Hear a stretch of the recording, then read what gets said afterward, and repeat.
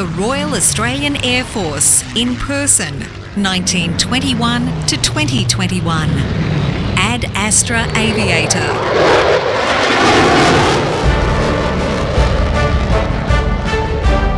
This is a series of podcasts recounting the personal stories of veterans and their families. The narrator is Gareth McRae, OAM. Welcome to Warrant Officer Retired John McDougall.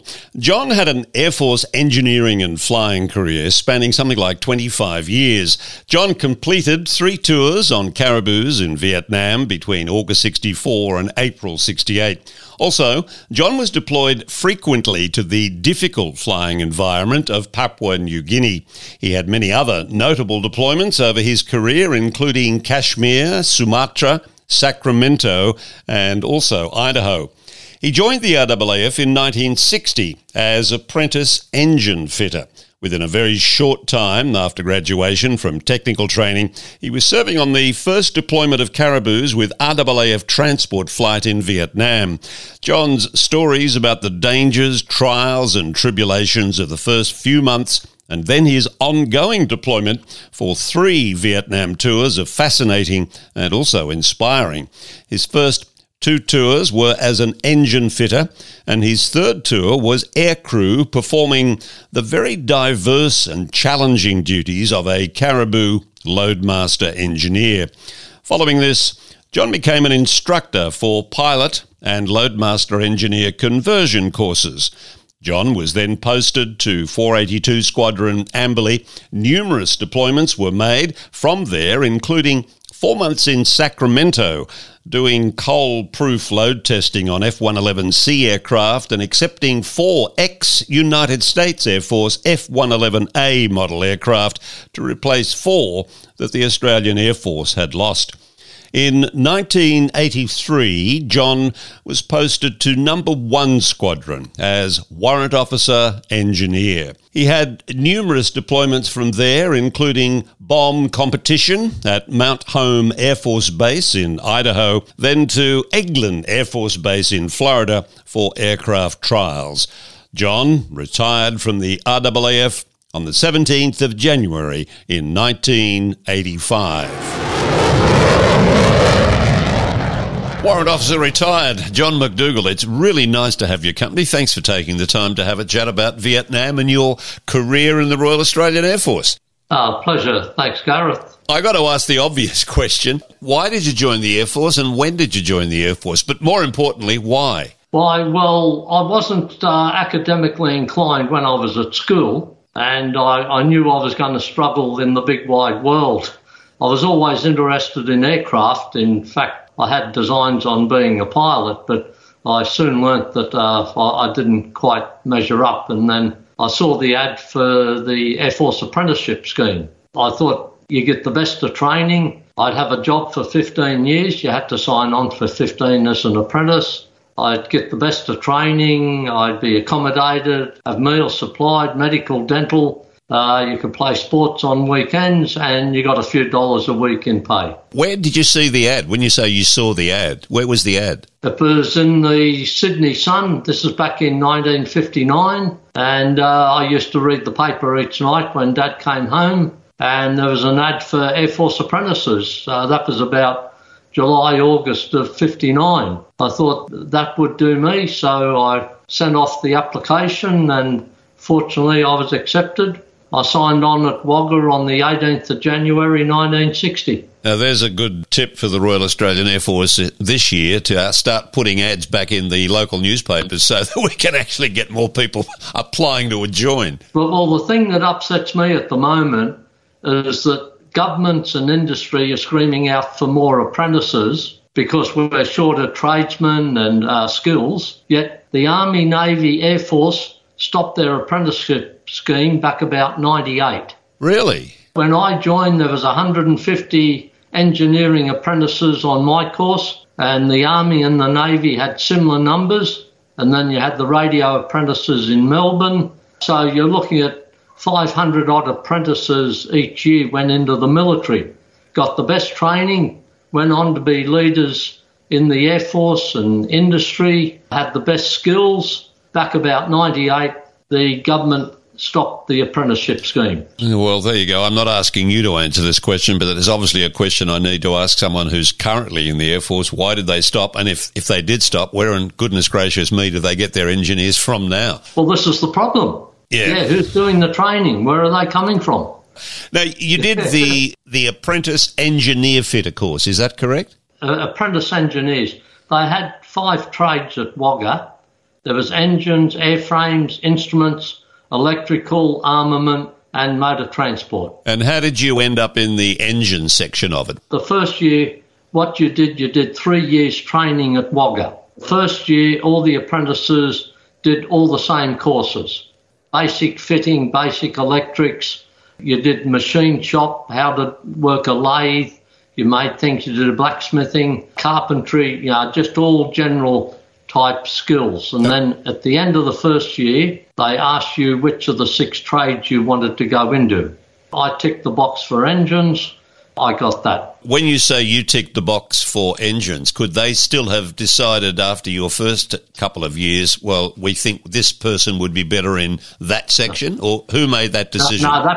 No, that was done basically at the end of the first year with your aptitude, with your other subjects. And depending on how many they had on each course, you got a second pick. So I selected airframes as a second choice. Some people halfway through the next year, I know one guy was struggling with the electrical side, so they put him over to the engines. Am I right in assuming that within a very short space of time after graduation from technical training, you served on your first deployment and that was with Caribous?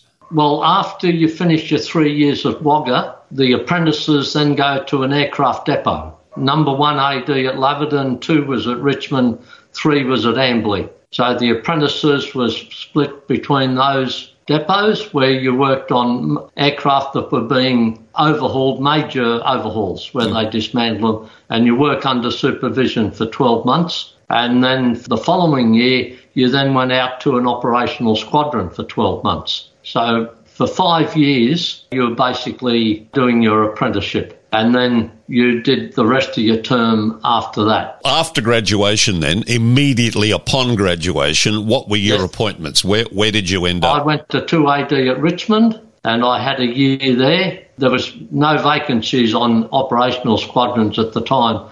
So I volunteered to stay at 2AD for another 6 months. And at the end of that, they said, where do you want to go? And Bob Menzies had just committed 6 aircraft to Vietnam. So I raced down to 38 Squadron and I said, I want to go to Vietnam. And I was posted into 38 in July 64. I had 3 weeks at 38, a week's pre-em leave, and I was in Vietnam on the 22nd of August, 64. As an engineer with Caribous? Well, when you finish your 3 years at Wagga, you graduate as a fitter. Whereas the adult trainees, when they do their initial training, they come out as mechanics and they do experience in a squadron for a year or 2. Then they go back to Wagga for more training and then they graduate as a fitter.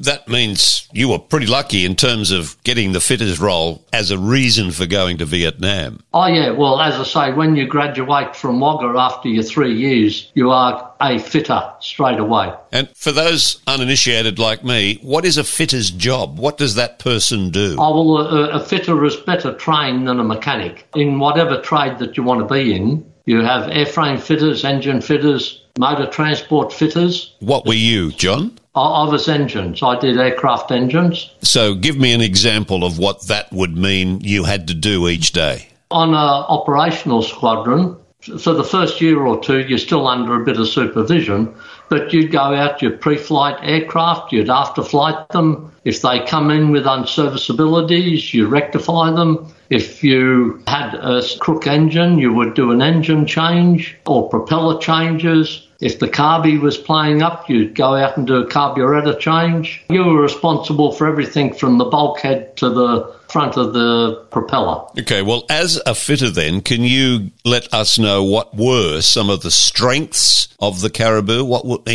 as a fitter, what were in your opinion? Well, engine-wise and even aircraft-wise, the aircraft was very rugged, very reliable. The engines were a bit on the dirty side. They leaked oil everywhere. But that was one of the things that come with reciprocating engine. They do tend to leak a bit. But the aircraft, it was extremely well designed for what it was supposed to do. Short takeoff and landings that could land anywhere, carry a reasonable load, and fairly reliable. Just reflect for us for a moment when you arrived in Vietnam. First couple of days, what was that like and what were your experiences? Well, it was a whole new ball game because none of us knew very much about the aircraft. Because at the beginning of 64, most of 38 Squadron went to Toronto to the factory to learn about the aircraft. And when Bob Menzies committed 6 aircraft to Vietnam, there was only a handful of technical people at Richmond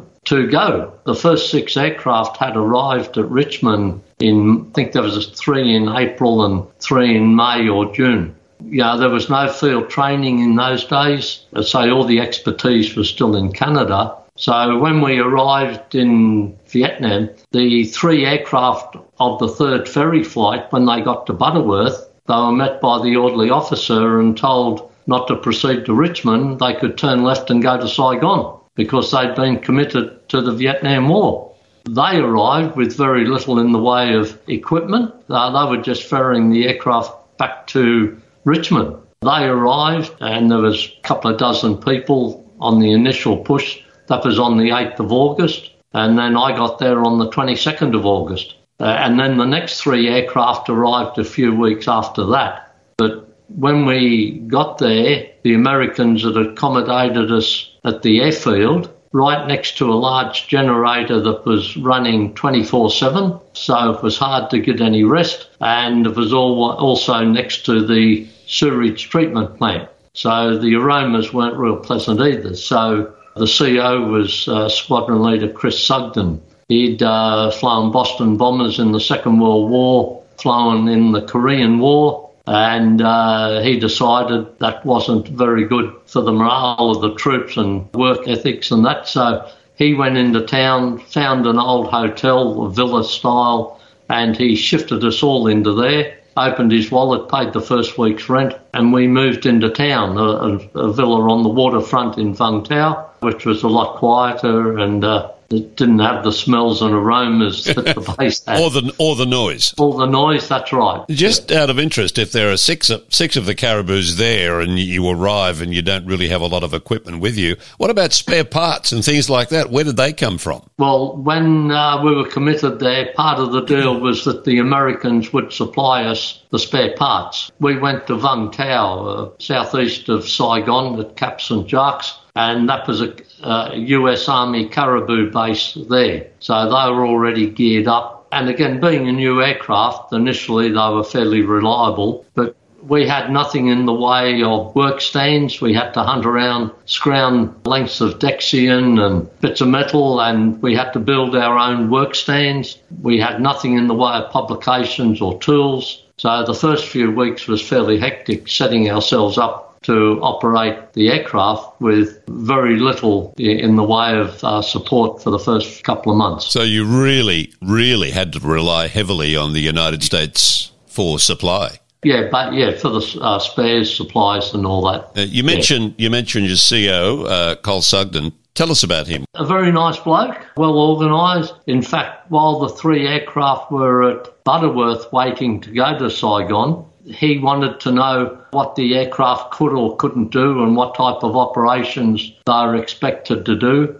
And for some reason he thought, what will the aircraft do single engine wise? So he taxied out one morning, started up one engine, shut one down, and he took off single engine to see how far and how it would handle. Everyone said, well, why are you doing that? A couple of months after we'd got to Vietnam, we got a call one afternoon that one of the aircraft had had an engine failure at Phan Thiet, 45 minutes north of Vung Tau.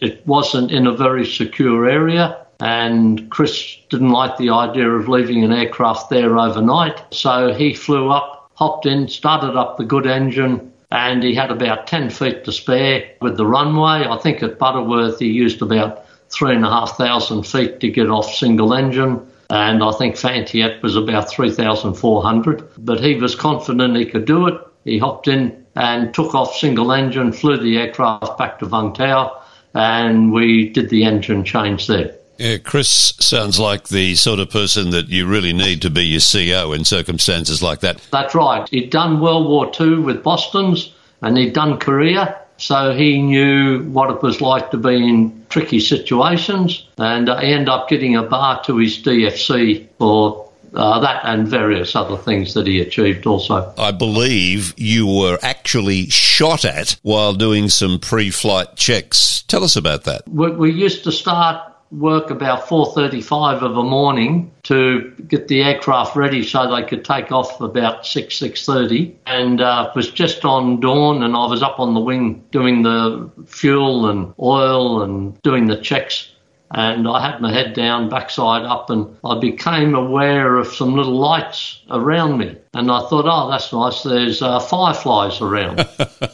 Then I thought, no, in all the time I've been here, I've never seen fireflies in the middle of an airfield. So I stopped what I was doing and looked up. It was tracer bullets coming past me because I had the sun rising behind me and I was looking into the jungle. Someone thought he'd have a bit of target practice with me, so he lined me up. If it hadn't have been for the tracer bullets, I wouldn't have known I was being used as target practice, so I did a quick decamp from the top of the wing. Was that your first experience facing the enemy? Yeah, probably, although I did do a trip up to Da Nang, and we were going into some hot areas where we were getting fired upon, and we used to take the side doors off down the back and sit there with a rifle and keep an eye out for anyone that may be taking pot shots at us. I did have another incident when I was on my third tour. We were operating out of Pleiku up in the Highlands. At the end of the day, we asked what they had for the next day, and they said that we'd done all the work that they had for us, but they could use us at Nha Trang. So we said, okay, we'll go to Nha Trang. So we decided to fly down that night to be ready for the next morning. And by the time we got to Nha Trang, it was about 9, 10 o'clock at night, and the airfield was all shut. The Americans had gone home. Everything was in darkness. So we were taxiing in without the aid of any marshalers or any lights. So we had the taxi lights on, the landing lights. I was sitting up on top of the cockpit giving the pilots wing clearance in amongst containers and freight and other aircraft. And while I was doing that, the next thing I became aware that we were being shot at too from someone up on the hill about a mile away. There was tracers coming down at the aircraft. I did a hasty retreat and told the pilots to turn all the lights off and keep their heads down. So that was the second time I had tracers coming at me. Was there in 1966, I think it was, you talked about a mortar incident? We got a mortar through the hangar at Vung Tau one night. Well, there was a couple, but we had a mortar through the hangar, our part of the hangar, and damaged the aircraft. On a Caribou, there are normally 3, pilot, co-pilot and loadmaster.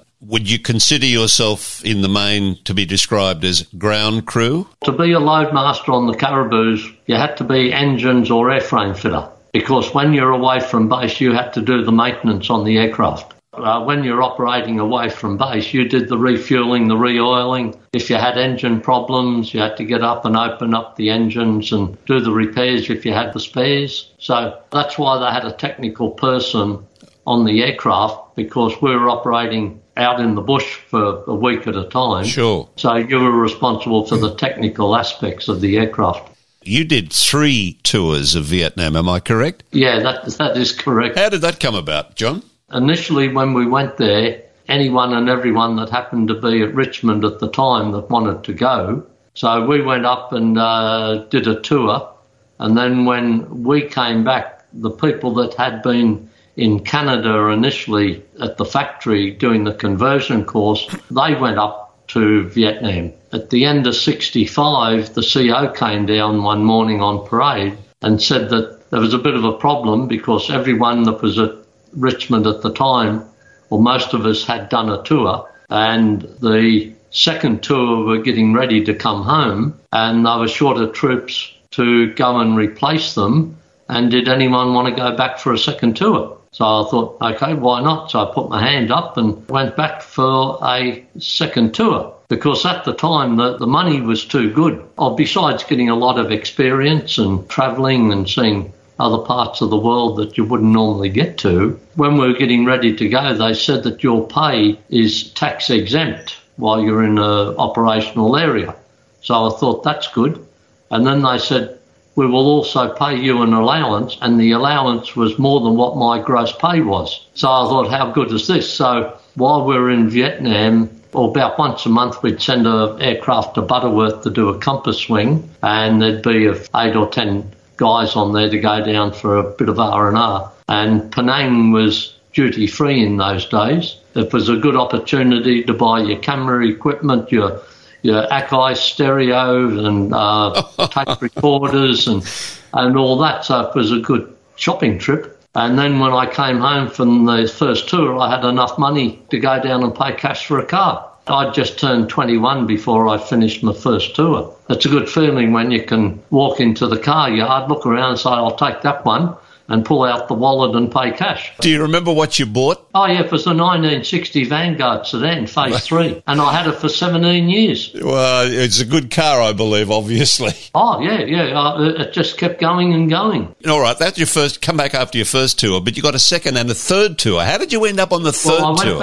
I went back for the second because they were shorter troops. At the end of 66, I was getting a bit sick of being dirty working on Caribou engines, and they were calling for loadmasters in early 67 to fly on the aircraft. So by then I'd had a fair bit of experience on them, so I went back and I applied to become a loadmaster. One of the deals at 38 Squadron was all aircrew had to do a flying tour of Vietnam. As I said at the time, I was young and single and it was good experience. I wanted to fly. So that's how I got to go back for a third tour. In terms of the various types of freight you carried, I believe you, the RAAF, outperformed both the United States Army and the Air Force and ended up with 35 Squadron getting a unit citation. Is all that correct? Yes, it's called the Republic of Vietnam Cross of Gallantry with Palm Unit Citation. Wow. Well, when we were there the first few years, the American Army had the Caribous. Their rules, regulations, training wasn't as good as what we had. We wanted to show them that we were better than them anyway, so we used to work our butt off day and night. And in fact, I think it was about 66, 67, the Pentagon sent an efficiency team over to find out how we could do so much with so little. They thought we had about 25 aircraft in the squadron, but we had 6. So they looked at how and what we did, and not long after that, they took the Caribous off the Army and gave them to the Air Force. But it still didn't work much better, and we still outperformed them. I think we flew about 1.5% of the transport operations, but we carried 7 to 8% of all the freight and passengers in the country. You would have assumed if they'd sent surveyors over to see why you were so good, why that wouldn't have given them a set of things, well, all right, now this is what you in the American Army Air Force have to do. Well, our training was far better. Like, as I said, I did 3 years at Wagga as an apprentice before I went out to a squadron. I had an American guy come over one day. He said, what do you do on the aircraft? I said, well, I'm an engine fitter. He said, yeah, but which part? I said, well, from back there at the bulkhead to the front of the propeller. He was amazed. He wanted to know what university I went to. So I said, well, it's just 3 years of Wagga as an apprentice. And I said, well, what do you do? And I think he might have been a propeller expert. They just tend to specialise. They have a carburetor specialist and a propeller specialist. John, tell us about Caribou 173 and the crash landing. Well, 173 had a couple of unfortunate incidents. After I came home at the end of my first tour, it had a bit of a crash landing at Hai Yen down the Delta. Did a fair bit of damage, so they rebuilt it. When I was on my second tour, it had another crash landing at Bartow, and it tore the left-hand undercarriage back, and it went up through the flaps, bent the propeller, broke the engine and all that. So the Squadron Engineering Officer, Wally Solomons, myself and a couple of other troops we flew up there in a helicopter to Bartow because it became stationary. It was parked across the airstrip, blocking the runway. The Americans, typical fashion, they just said, we'll bulldoze it over the edge and so we can get more aircraft in. So we managed to hold that off. We flew in, had a look at it. We determined we could rebuild it. There was about 6 or 8 of us, and then we dragged it across the runway to the other side, parked it so aircraft could come in and go again. I put a new engine and propeller on, cranked it up, got it running, did a few tests. We were fairly confident the 2 engines would work and the fuel system would keep fuel up and the flaps worked to a certain extent. And it was flown back to Vung Tau with the gear down. We set about checking it all over. Caribou 173 should end up in the War Memorial as a piece of engineering brilliance by the Royal Australian Air Force engine fitters. It is actually at the Caloundra Air Museum up there, at Caboolture Air Museum. Oh, that's awesome, John. You mentioned the War Memorial. There's another Caribou there, A4140, and that's got a bit of history in it too. Did you have anything to do with that one? No. 140 was operating out of Timor back in 75, 76. I've got the story here. When the Timorese and the Indonesians were going at it, Eglin, those ones, and 140 got hijacked one afternoon. And they were told to take the troops back to Darwin. Well, it was going to Darwin anyway. The aircraft was there to evacuate Red Cross people, any embassy staff. There was some missionaries, so it was, and it had Red Cross markings on the aircraft. Yep. At the time, we were neutral, but the last shuttle of the day, they were getting ready to start up, and one of the soldiers come out of the jungle with a couple of guns and hand grenades, and Bill Crouch was the loadmaster, and he said, "You're going to take us to Darwin?" And he said, "Well, no, we can't do that. We're only taking Australians." So he pulled the pin out of the grenade and threatened to blow everyone up. So the captain came down and placated them and said, "Okay, we can take you, but you can't have any weapons on board or any of that."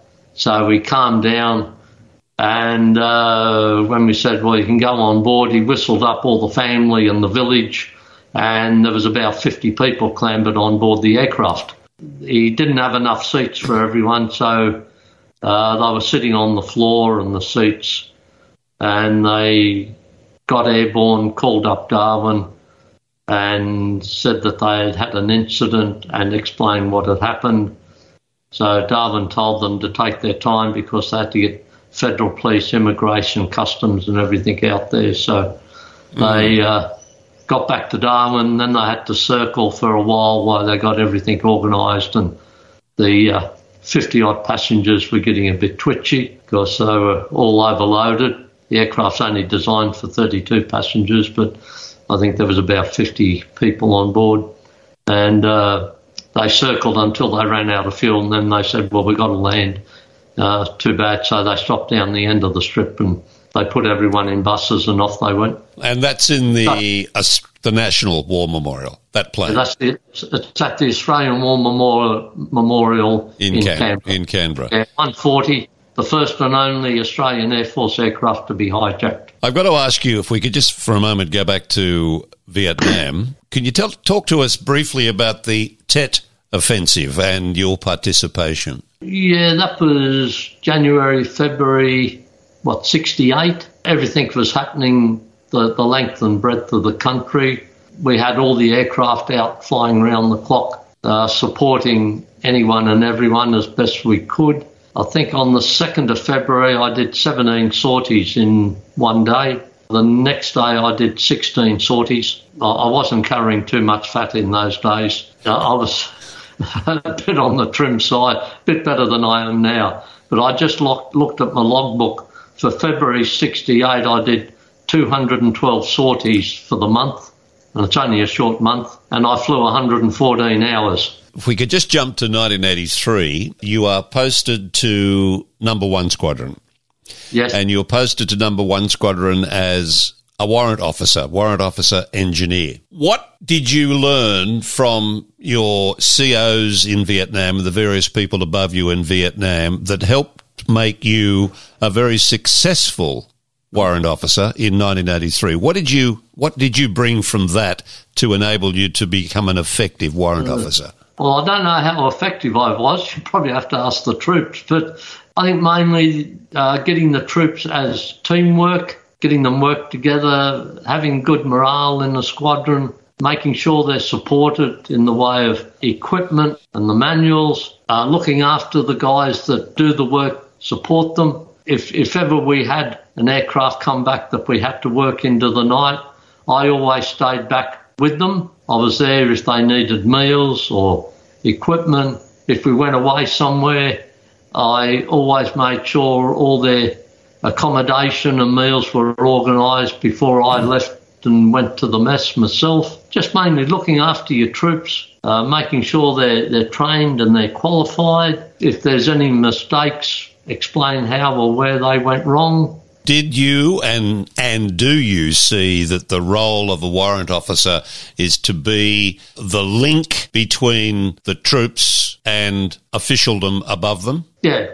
Well, each squadron has one warrant officer engineer. So I had about 80, 90 odd troops below me, and I had the aircrew above me, who each week I'd go up and I'd get their flying program, what they wanted to do. And I'd look at the aircraft availability and work out how and what we'd do. And then I'd consult with the troops, explain what was going on. And particularly if we were doing trips away, we used to go to Butterworth each April for IADS. So we had to work out equipment spares, who was going. We did a couple of exercises in Darwin. We did one in Pierce. And then in 84, we had a bomb comp in Idaho at Mountain Home Air Force Base. We had 6 aircraft over there. And then after that 5 or 6 weeks there, 4 aircraft and most of the troops came home. But I then took 2 aircraft and some more troops to Eglin, Eglin Air Force Base in Florida, and we were doing aircraft trials over there. You have to sit down with the troops and work out all your maintenance because you're isolated. You're 10,000 miles from home base. You got to make sure you're not coming up for an engine change when you're on the other side of the world. So you got to do all the planning before you go and make sure everything is there and to have the right troops. And particularly when you go to Eglin, we had 12 aircraft at one squadron. We had to start a few months before to get 6 aircraft to go overseas. And then just before we were going, I was told we'd been hit with another exercise in New Zealand at the same time with another 4 aircraft. So then we had to plan on another 4 being in New Zealand. That took a fair bit of juggling and organising. You make it very clear that the role of the warrant officer within the Royal Australian Air Force is a pretty significant role to have. Just briefly, I've got to ask you the Caribou, and I'll get to reflect on that in just a moment, but the F111C and the F111A, did you have anything to do with those? In 1982, we were told we had to do a program called cold-proof load testing on the F111s. They were having wing carry-through box failures, and all the Americans early in the piece, wings were falling off in flight, things like that. And that held up the delivery of the aircraft to us for a couple of years while they worked out how to overcome this problem. And in fact, the CSIRO and Commonwealth Aircraft down at Fisherman's Bend in Melbourne, they had a fair bit to do with overcoming the problem with the Americans. And one of the systems or checks that they came up with, normal crack detection systems didn't work on the aircraft. It was the critical parts were D6AC steel, which was very strong but very brittle. The crack detection methods of those days didn't pick up the cracks, so they came up with this system of putting the aircraft in a hangar, which was basically a big refrigerator, anchoring it down to the floor, putting hydraulic cylinders under the wings. There was 4 under each wing. They would pump liquid nitrogen in at minus 60 degrees for about 2 or 3 hours to freeze the aircraft to simulate the aircraft flying at 40, 50,000 feet. They had a computer program where the hydraulic cylinders would then load up under the wings and stress the aircraft. The wingtips would go up 3.5 feet. That's over a period of a couple of hours. It's all very slow, and the wings would be bent up and then back to neutral. Then they'd pull them down 18 inches. F111 wing isn't that long, so when you see the deflection on the wingtips of what this torture test, as I call it, that validated the integrity of the wing carry-through box and other components so of it. The Australian CSIRO and the others, they had a rather significant role in making that an effective plane. Well, that was back in the early 70s to overcome the initial problem, which some of it was the machining and how it was done. So by the time we got to 1982, they'd worked out that the aircraft could be good for, say, 2,000 flying hours. Our aircraft got to that stage, so I was selected to take the first group to Sacramento to do this cold-proof load testing on our aircraft. Now, up to 1982, we'd lost 4 F111s here. At that stage, the Americans were retiring their A models because they'd been in service for 10 years or so. So they rang us up and said, would we like to purchase 4 of their retired A models to replace the 4 that we'd lost? We said yes. So while I was at Sacramento, we accepted 4 of the A models from Mountain Home Air Force Base, and we did the acceptance checks on those. The only problem was, up to that stage, I think the Americans, or at Sacramento, had done about 800 cold-proof load tests on all their fleet of F111s. So our first aircraft, or the first one we put in to do the cold-proof test on it, was the A model. And when they were stressing it, there was a loud bang and the wing fell on the ground and it broke the wing off. And that was the first failure that they'd had in all the aircraft that they'd tested. And then it was a bit of a bun fight between who was going to pay for the second-hand aircraft. Was it our responsibility that we'd bought it, or was it the Americans that they'd sold us a dud aircraft? And the solution? It was a bit above my pay scale at that stage. I was still a flight sergeant. Okay. So that was flicked past to higher authority and the air attaché in Washington and the Pentagon. When it initially happened, we just wrapped the aircraft up, put them aside, and went on with testing our aircraft. And then a couple of months later, I was told to unwrap the A models. The problem had been solved and put them back into service. And to this day, I don't know who or how or what happened. I didn't need to know. And when I came back at the end of my detachment over there about May 82, we brought the first 2 A models back with us. We followed them across the Pacific. John, your retirement was in January 1985, but as you look back, how strong was your love affair for the Caribou? It was a bit of a love-hate relationship because, as I say, the engines in particular were oily and dirty, but given a job to do, the aircraft did a magnificent job. Some of the aircraft, they left Canada in 64 and they didn't get to Richmond till 72. So that is a very long ferry flight, and they're flogged for 6 or 7, 8 years in Vietnam. Yeah. All day, every day, fully loaded, going into short strips, unprepared strips, yet you couldn't kill them. They just kept going and going. They were nothing elaborate. They were probably slow. They were noisy, not very comfortable.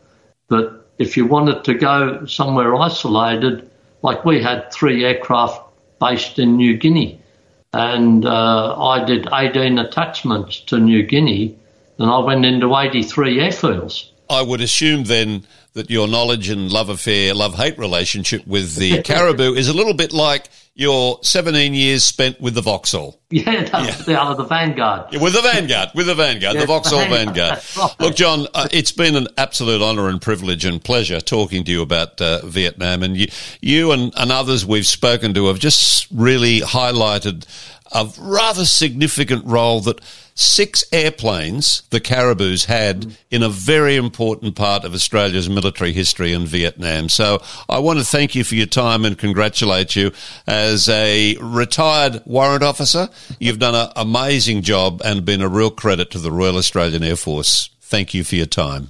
No, it was a pleasure, and I was proud of what, not only what I did, what the whole team did. Not only Caribous, F111s, the whole Air Force. And even now I'm president of the 35 Squadron Association, and 35 Squadron is up and running again at Amberley with the C-27s. I was out there last week, and the guys appreciate talking to the old guys. I believe it's one of the most popular squadrons in the Air Force again at the moment with what they're doing. There's a couple of aircraft. They were over in Broome last week with the floods. Yeah. They had 2 aircraft over there going about their job, resupplying all the... Yeah, this is exactly what all the personnel in the Royal Australian Air Force does. John right. McDougall, thank you for your time, sir. Pleasure, sir. Thanks, Cara. Globally, the RAAF has between 500 and 700 people on operations every day, contributing to coalition operations, peacekeeping, and humanitarian and disaster relief. The RAAF takes pride in its service. It has a history of endeavour and sacrifice, which has won it a place in the hearts of all Australians and a position of respect among the armed services of all Australia's allies. The RAAF will never tarnish its record. It carries on in the proud tradition of Per Ardua ad Astra.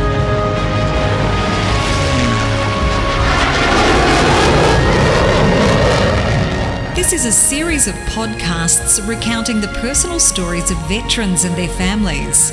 Produced by Air Force Association New South Wales, which is a registered charity that focuses on the well-being of Air Force veterans and their families. If you would like to donate funds to help us with this important work, you can search Air Force Association New South Wales in Google and go to our website.